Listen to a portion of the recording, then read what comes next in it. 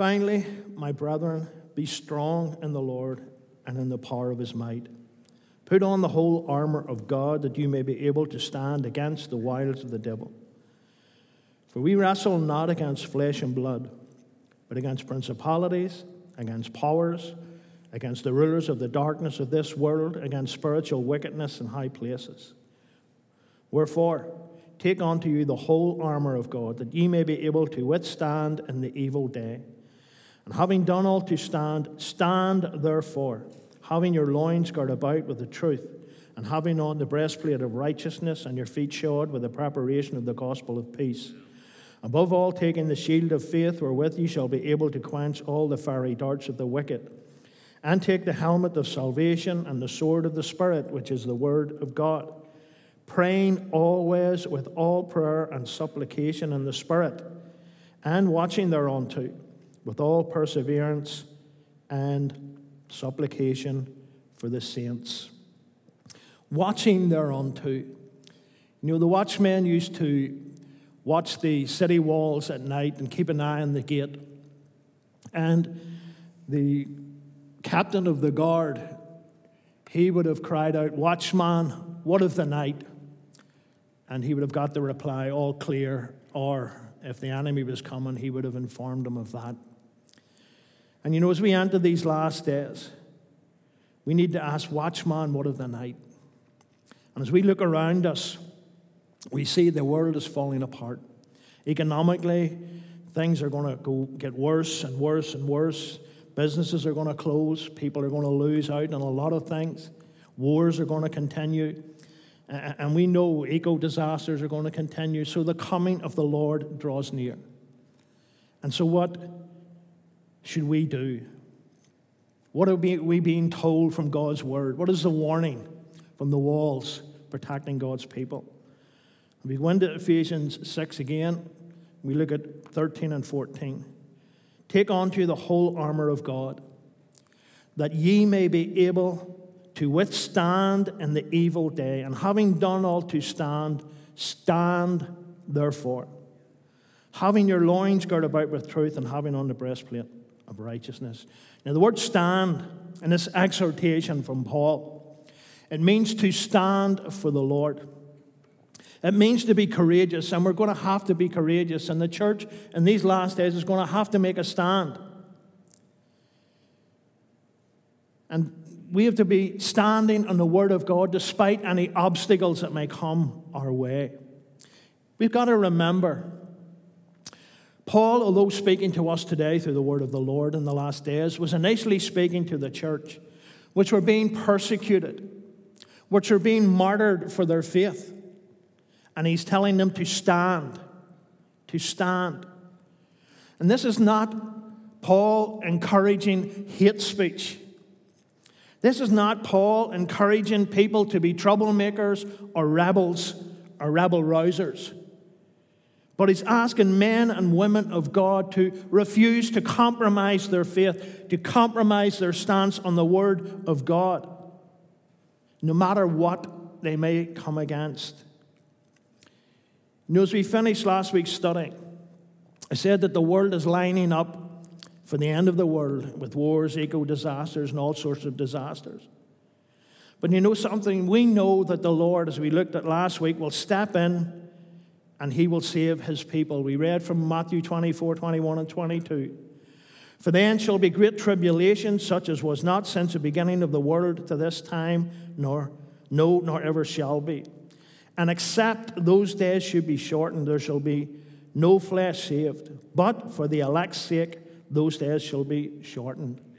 And so we have confidence this morning that the body of Christ, the church, should during this time, instead of being fearful, certainly be concerned. Because it's going to affect us all. The eco-disasters is going to affect us. The economic downfall is going to affect us. Wars are going to affect us. So we should be concerned, but not fearful. But we should look up because our redemption draws near. For me in the world today, there is a great challenge going against God and his people. And it's going both internally and externally. You know, it's a well-known fact that when wishing to bring in, a government wishes to bring in an agenda, for example, or something which is not popular with the people, they wait until there's a major event going on, and then they slip it in unnoticed. And there's a lot of that going on in Europe and even in our own wee country, Northern Ireland. With so much things going on around us, unnoticed things are changing. And we need to be aware, and we need to be watchmen of the night. So in these last days, the church faces opposition from without and sometimes, sadly, from within. So what is this opposition, and what is the world trying to attack? Well, I believe today the Bible is being attacked, and it's being treated as an antique piece of literature which has no relevance for today. But you see, the Bible is relevant for today.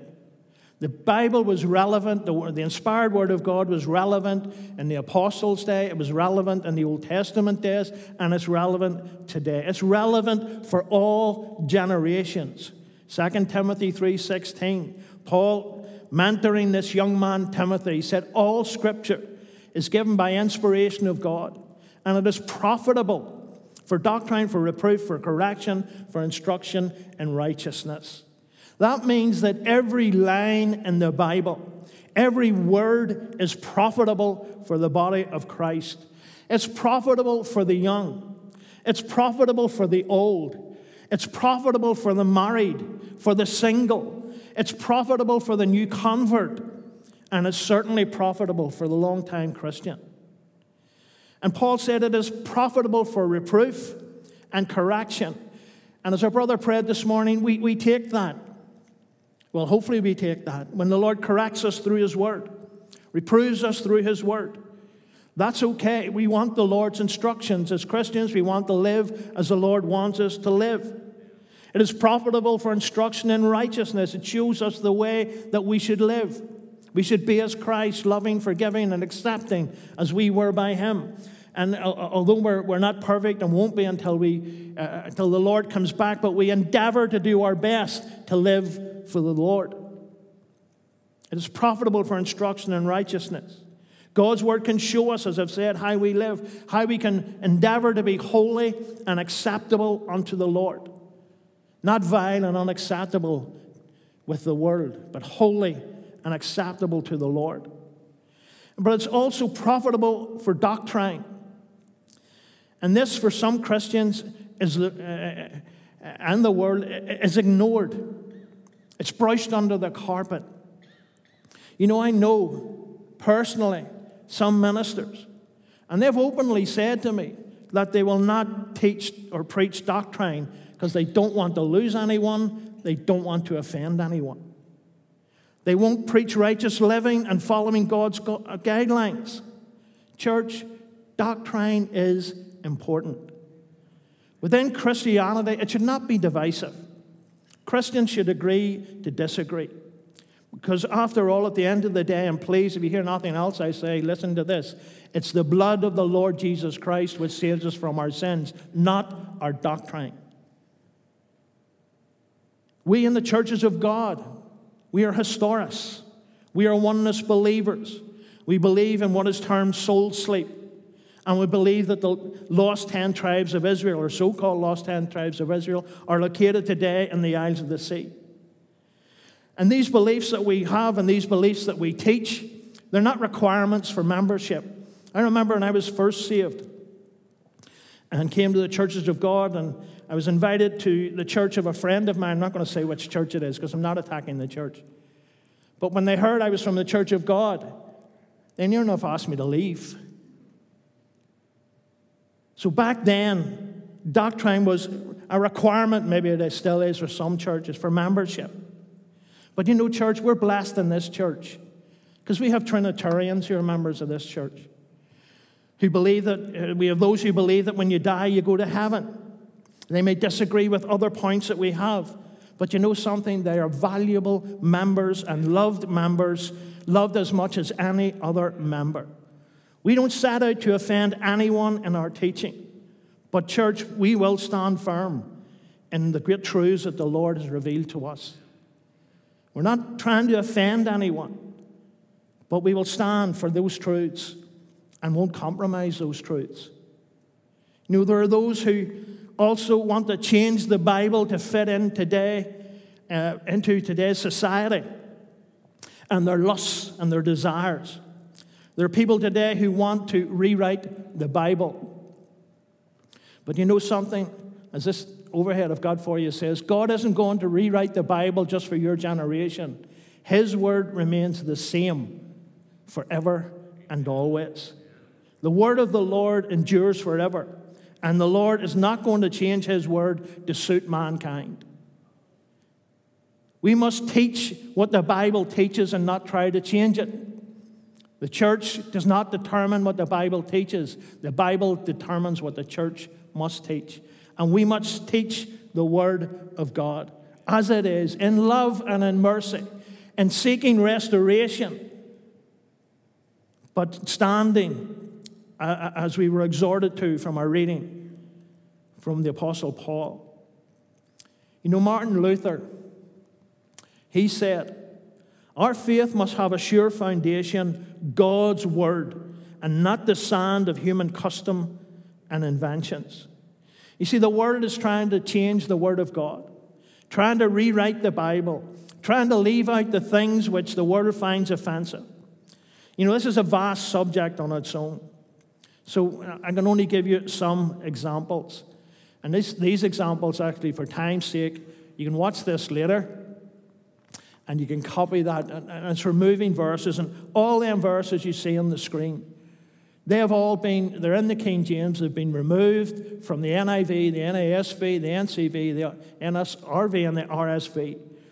Removed with no explanation. And you see, in my simple mind, I want to know why. And if you look these verses up, hopefully you will do your own research later. It will amaze you, and you'll have that question, why did they take that out? Why did they leave that out? One verse I will show you is 1 Corinthians. You can see that better than me, that's good. 1 Corinthians 5:1. According to the New American Standard Bible, this immorality does not even exist among the Gentiles. There's a comparison, church, and look at it. The King James says, it is reported commonly that there is fornication among you, and such fornication as is not so much as named among the Gentiles, that one should have his father's wife. But according to the NASB, it is actually reported there's immorality among you, and immorality of such a kind as does not exist, even among the Gentiles, that someone has his father's wife. Why is that changed? It's changed because it's a denial of man's weakness and man's sin, I believe. You see, some tell us that these changes are not important. Some try to tell us they are differences of opinions among the translators. Well, I refute that strongly, because they're deliberate attempts to corrupt the precious word of the Lord. Ephesians 2:20 tells us we're built upon the foundation of the apostles and the prophets. Sorry, I'm going on to another subject there. Through Jesus Christ himself being the cornerstone. And so this is God's precious word, letting us know that Jesus is indeed the cornerstone. The King James Bible, compared to the NIV, the King James Bible said, Jesus saith unto them, did you ever read in the Scriptures, the stone which the builders rejected, the same is the head of the corner. This is the Lord's doing, and it's marvelous in our eyes. If you look at the NIV, it says, Jesus said to them, have you never read in the Scriptures, the stones which the builders rejected has become the capstone? The Lord has done this, and it is marvelous in our eyes. And you know, within the NIV, you believe that there's 64,000 words removed from that Bible. And I think it's in Ephesians, it goes on to show us that Jesus is indeed the cornerstone. The capstone is a stone that was on top of the pyramids, and it's referred to as the eye. It contained the eye of Horus. Jesus is not the capstone. He is the firm foundation, cornerstone of the church. And there's many other verses. I said a number of years ago that a particular Bible was being printed. Well, there you are. That is a copy. It's not a copy, it's a picture. Actually, I haven't got a copy of it, of the Queen James Bible. And you can buy that on Amazon. And it's deleted all references to homosexuality. So they're trying to change the word of the Lord. We could go on, as I've said, this would be a study on its own, but we haven't much time, and I want to cover a couple of subjects. Also, in changing the word of God, they're trying to change salvation. You see, the world believes today that there are many roads to Christ. And social media and the media in general promote this. Many famous people are used to promote this. Oprah Winfrey said, "I'm a Christian who believes that there are certainly more paths to God other than Christianity." The world is trying to promote this. There's even the thought that men can save themselves. There we have, I'll have to turn here and read it. The meaning of Easter is more transcendent than the resurrection of Jesus Christ. Whether you are a Christian or not, through a commitment to helping others, we are able to save ourselves. That is what the world is teaching. What we need to do, church, is to let the world know that salvation is only through the Lord Jesus Christ. I spoke to the folks last Sunday night, and I was telling them I was listening to a pastor from Texas. And he said that many churches today, they forget the R word when they're trying to reach out to people. They forget the R word. What is the R word? Well, we go into Acts 2, verse 38.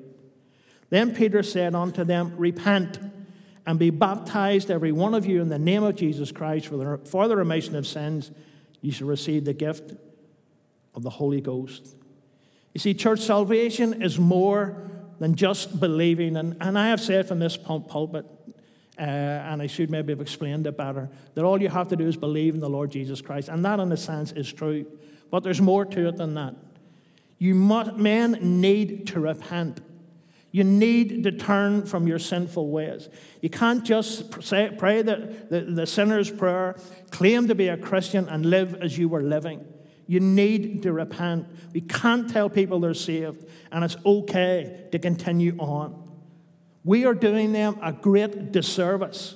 And more importantly, we are ignoring the inspired Word of God. We need to let people know today that there is forgiveness. There is salvation in the Lord Jesus Christ. But there's a part that we have to play, and the part that we have to play won't earn our salvation. Because we always say that salvation produces good works. Good works do not produce salvation. And what we have to do to show our difference is we have to repent.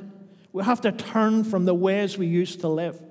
For some, it's hard, but God will strengthen them and see them through. For some, it's a process. For some, it's an immediate conversion as such, that once they're saved, they just feel God's presence.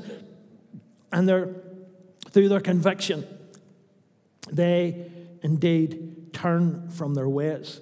Church, we need to remember the R word. We could fill this place with people if we told them all you need to do is believe, and it's okay to do what you want. We could fill this place in a couple of weeks, maybe even have to have 2 services.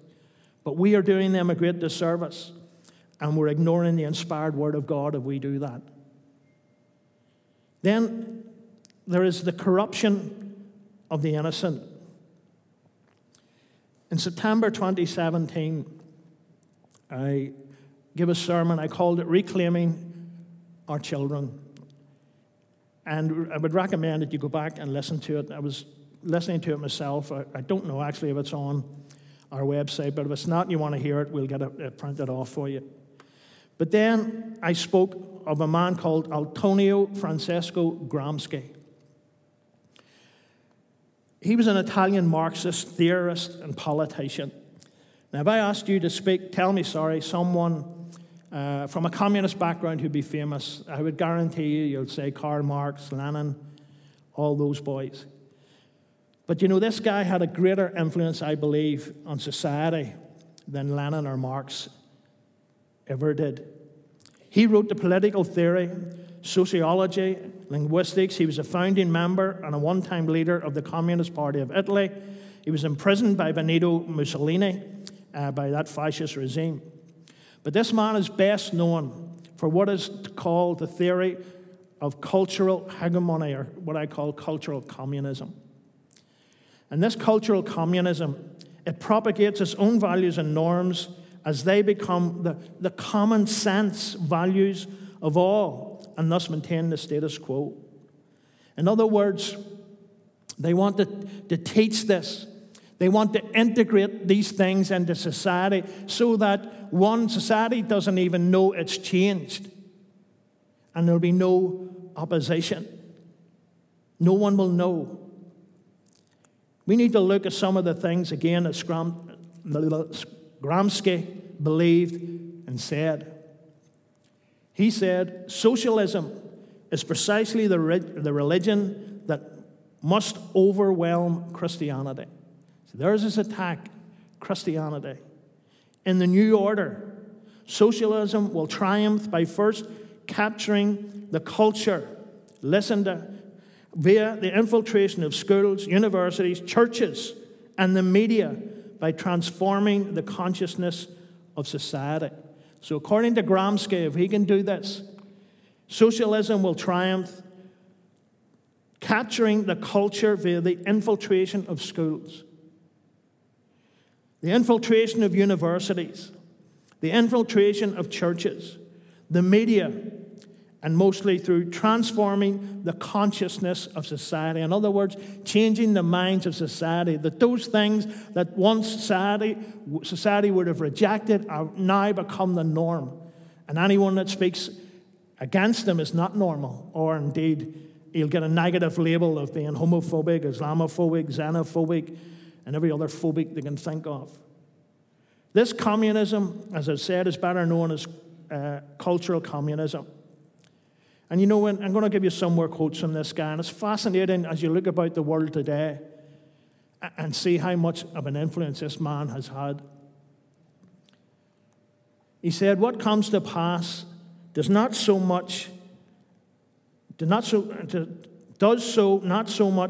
because a few people want it to happen, as because the mass of citizens abdicate their responsibility to let things be.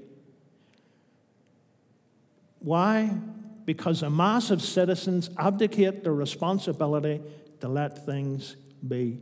When good men are silent, evil triumphs, church. Who does he target? Before puberty, the child's personality has not yet formed. And it is easier to guide its life and make it acquire specific habits of order, discipline, and work. Again, it is easier to guide its life and make it acquire specific habits of order, discipline, and work. You see, church, this cultural communism, this world, it wants to take over your child's education. As we look in a moment, it wants to make abortion the normal. They refer to an unborn baby as a fetus. They want to make same-sex marriage as normal. They honor thy father and thy mother, they're trying to take away. They're telling young children that what they call individualism. In other words, self-love and self-respect is more important. It's loving yourself. You need to love yourself first, said this the other week, before you can consider loving others. Genderism.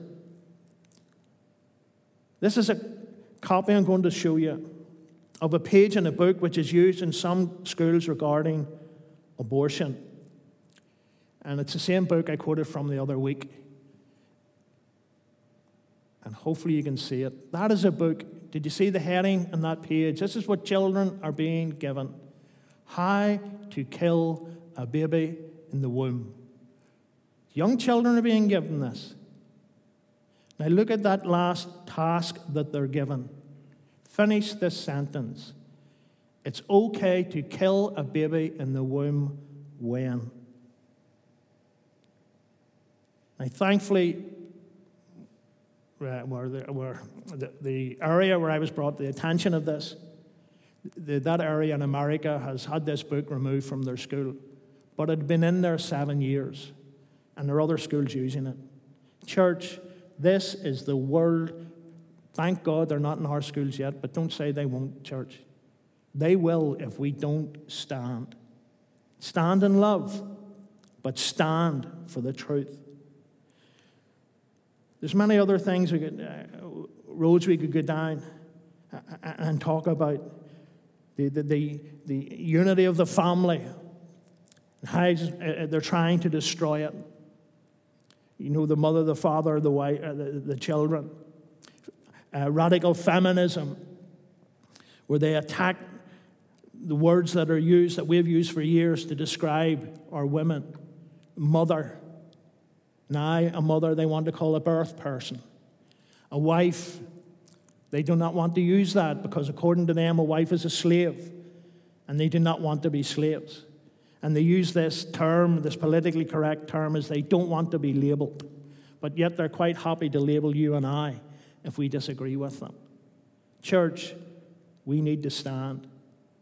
But in what way do we stand? How can we counteract this move? I believe we can counteract it from the Word of God and by seeking a Holy Ghost revival, the infilling of the Holy Ghost. You see, a church that believes you do not need the Holy Ghost and spiritual gifts should not be used in churches is a church that is dead. It's a stagnant pool, and it'll just rot away to nothing. God's people need the Holy Ghost if we want to see people saved. Because you see, church, listen to what's being said before you make a judgment here. It's not our job to convert people. It's not our job to save people. It's not our job to convict people. It's not our job to convince people. It's our job to tell people. The convincing, convicting, converting, and saving is a work of the Holy Ghost. You can be the greatest orator in the planet, speaking to people, and you will not convert them unless the anointing of the Holy Ghost comes upon them and convicts them of their sin. The church needs the Holy Ghost. God's people need the Holy Ghost. If we want to know God better and get closer to Him, there's no better teacher than the Holy Spirit. There's no better teacher than the Spirit of God. And the infilling of the Holy Ghost and the move of God, we need to be careful. Because we want a genuine move of God. And this will come when there is genuine, effectual, fervent prayer. We want a mighty Holy Ghost revival. Because, church, I believe it is the only thing that will turn the hearts of men and women in our nation today. We're not going to do it on our own. We're just going to get battered and bruised, as they say. But when the Holy Ghost moves, nothing can stand against it. When the Spirit of God moves, nothing can stand against it. Church, I want a Holy Ghost revival. I want to see this land turned around for the Lord. I want to see people turn from their ways and turn to the Lord for salvation. I don't want to see people heading to a lost eternity. I don't want to see people's lives destroyed. Church, it genuinely breaks my heart. Gina and I were in town during the week there. And in front of us, there was 3 young people. High as a kite, absolutely high as a kite. And they're homeless. With respect, you could smell them a mile away. And I was so sad to watch them. 2 young men and a nice-looking young girl, although she's destroyed herself with these drugs. That's what's happening in our cities, church. We need a mighty Holy Ghost revival for these young people to be turned around, for these young people to be helped off these drugs. You know, I say this as a counselor, all the counseling training and psychology training I've had won't get these people off drugs. But you know something? The conviction of the Holy Ghost and the power of God to overcome our adversities will deliver them. So, church, we need the move of God. But you know something? Here, this is important. And this is why some people don't want the move of God. Because of the false moves that we see in the world today. We don't want a false attention-seeking move of God. I think it was a brother, Charlie McClure, said, the only people you see in the Bible lying on the ground, trembling and screaming are those who are getting demons cast out of them. Anybody filled with the Holy Ghost is speaking in tongues and delivered and rises up and lifts up their bed and walks. We don't want a false anointing. You know, we need the move of God. We don't want a false anointing of the Holy Ghost. We want a genuine one. but it needs prayer. It says there has been great awakenings without eloquent preachers, great revivals without established organizations. Listen to this, church. Please listen. But we will never see a revival without much, much prayer. Without much, much prayer. This is what we want, church. A mighty revival from God. A mighty outpouring from the Lord. Turning men's hearts back to Him. And speaking about the false anointings, this is not what we want. And if you read it, I'll have to turn to this one. The Holy Ghost will not get you to stop, drop, and roll. Nor will He have you woof like a dog, meow like a cat, moo like a cow, oink like a pig. God is not going to make you behave like a wild animal or give you a holy orgasm. This is the work of demonic spirits. Church, that's not what we want. That is not what we want. We want a mighty revival where there's a genuine move of God, where there's a genuine desire in God's people. Church, look, God admires our efforts and what we endeavor to do to reach people and the things that we use. We use them with the right context. God blesses us for it. But you know something? They will not achieve anything unless the anointing of the Lord is upon us. Unless the anointing of the Lord is in the house of the Lord, because it is the anointing that breaks the yoke. It's not my great singing. It's not my great preaching. It's the anointing that breaks the yoke. And we want the anointing of God at every service. We want the anointing of God in our Sunday school this morning. We want the anointing of God in our youth church this morning. We want the anointing of God tonight in our service. We want to see God move. William Booth, a man greatly respected throughout the world and the founder of the Salvation Army, he said the chief danger of the 20th century will be religion without the Holy Spirit, Christianity without Christ, forgiveness without repentance, salvation without regeneration, politics without God, and heaven without hell.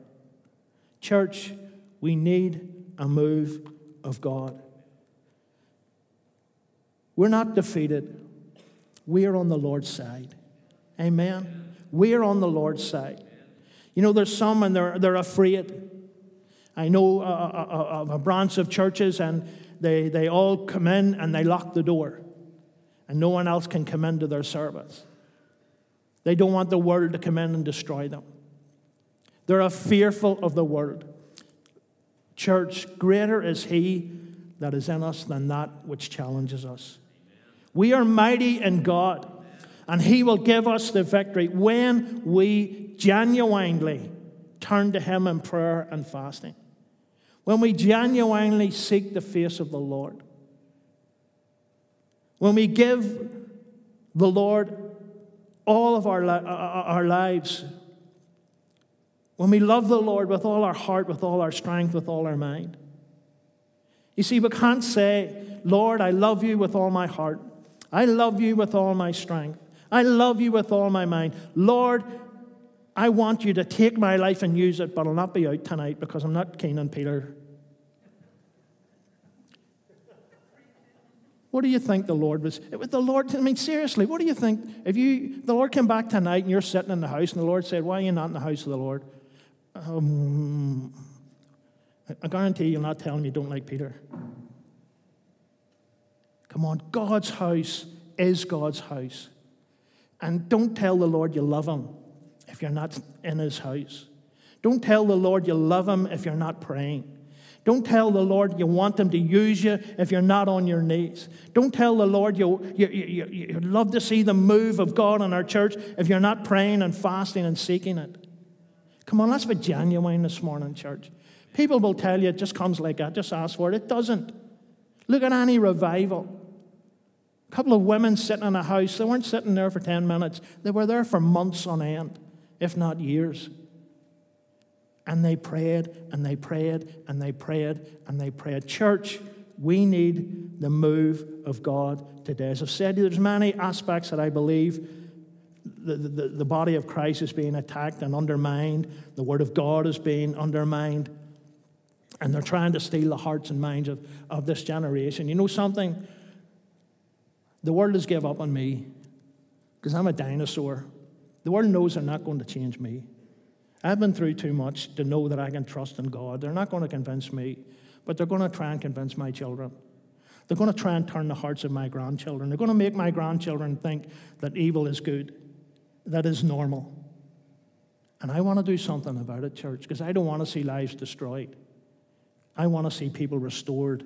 I want to see people worshiping and praising the Lord. I want to see every church in Belfast, in fact, Northern Ireland, filled to capacity with people wanting to see and seek the face of the Lord. How will it come, church, in these last days?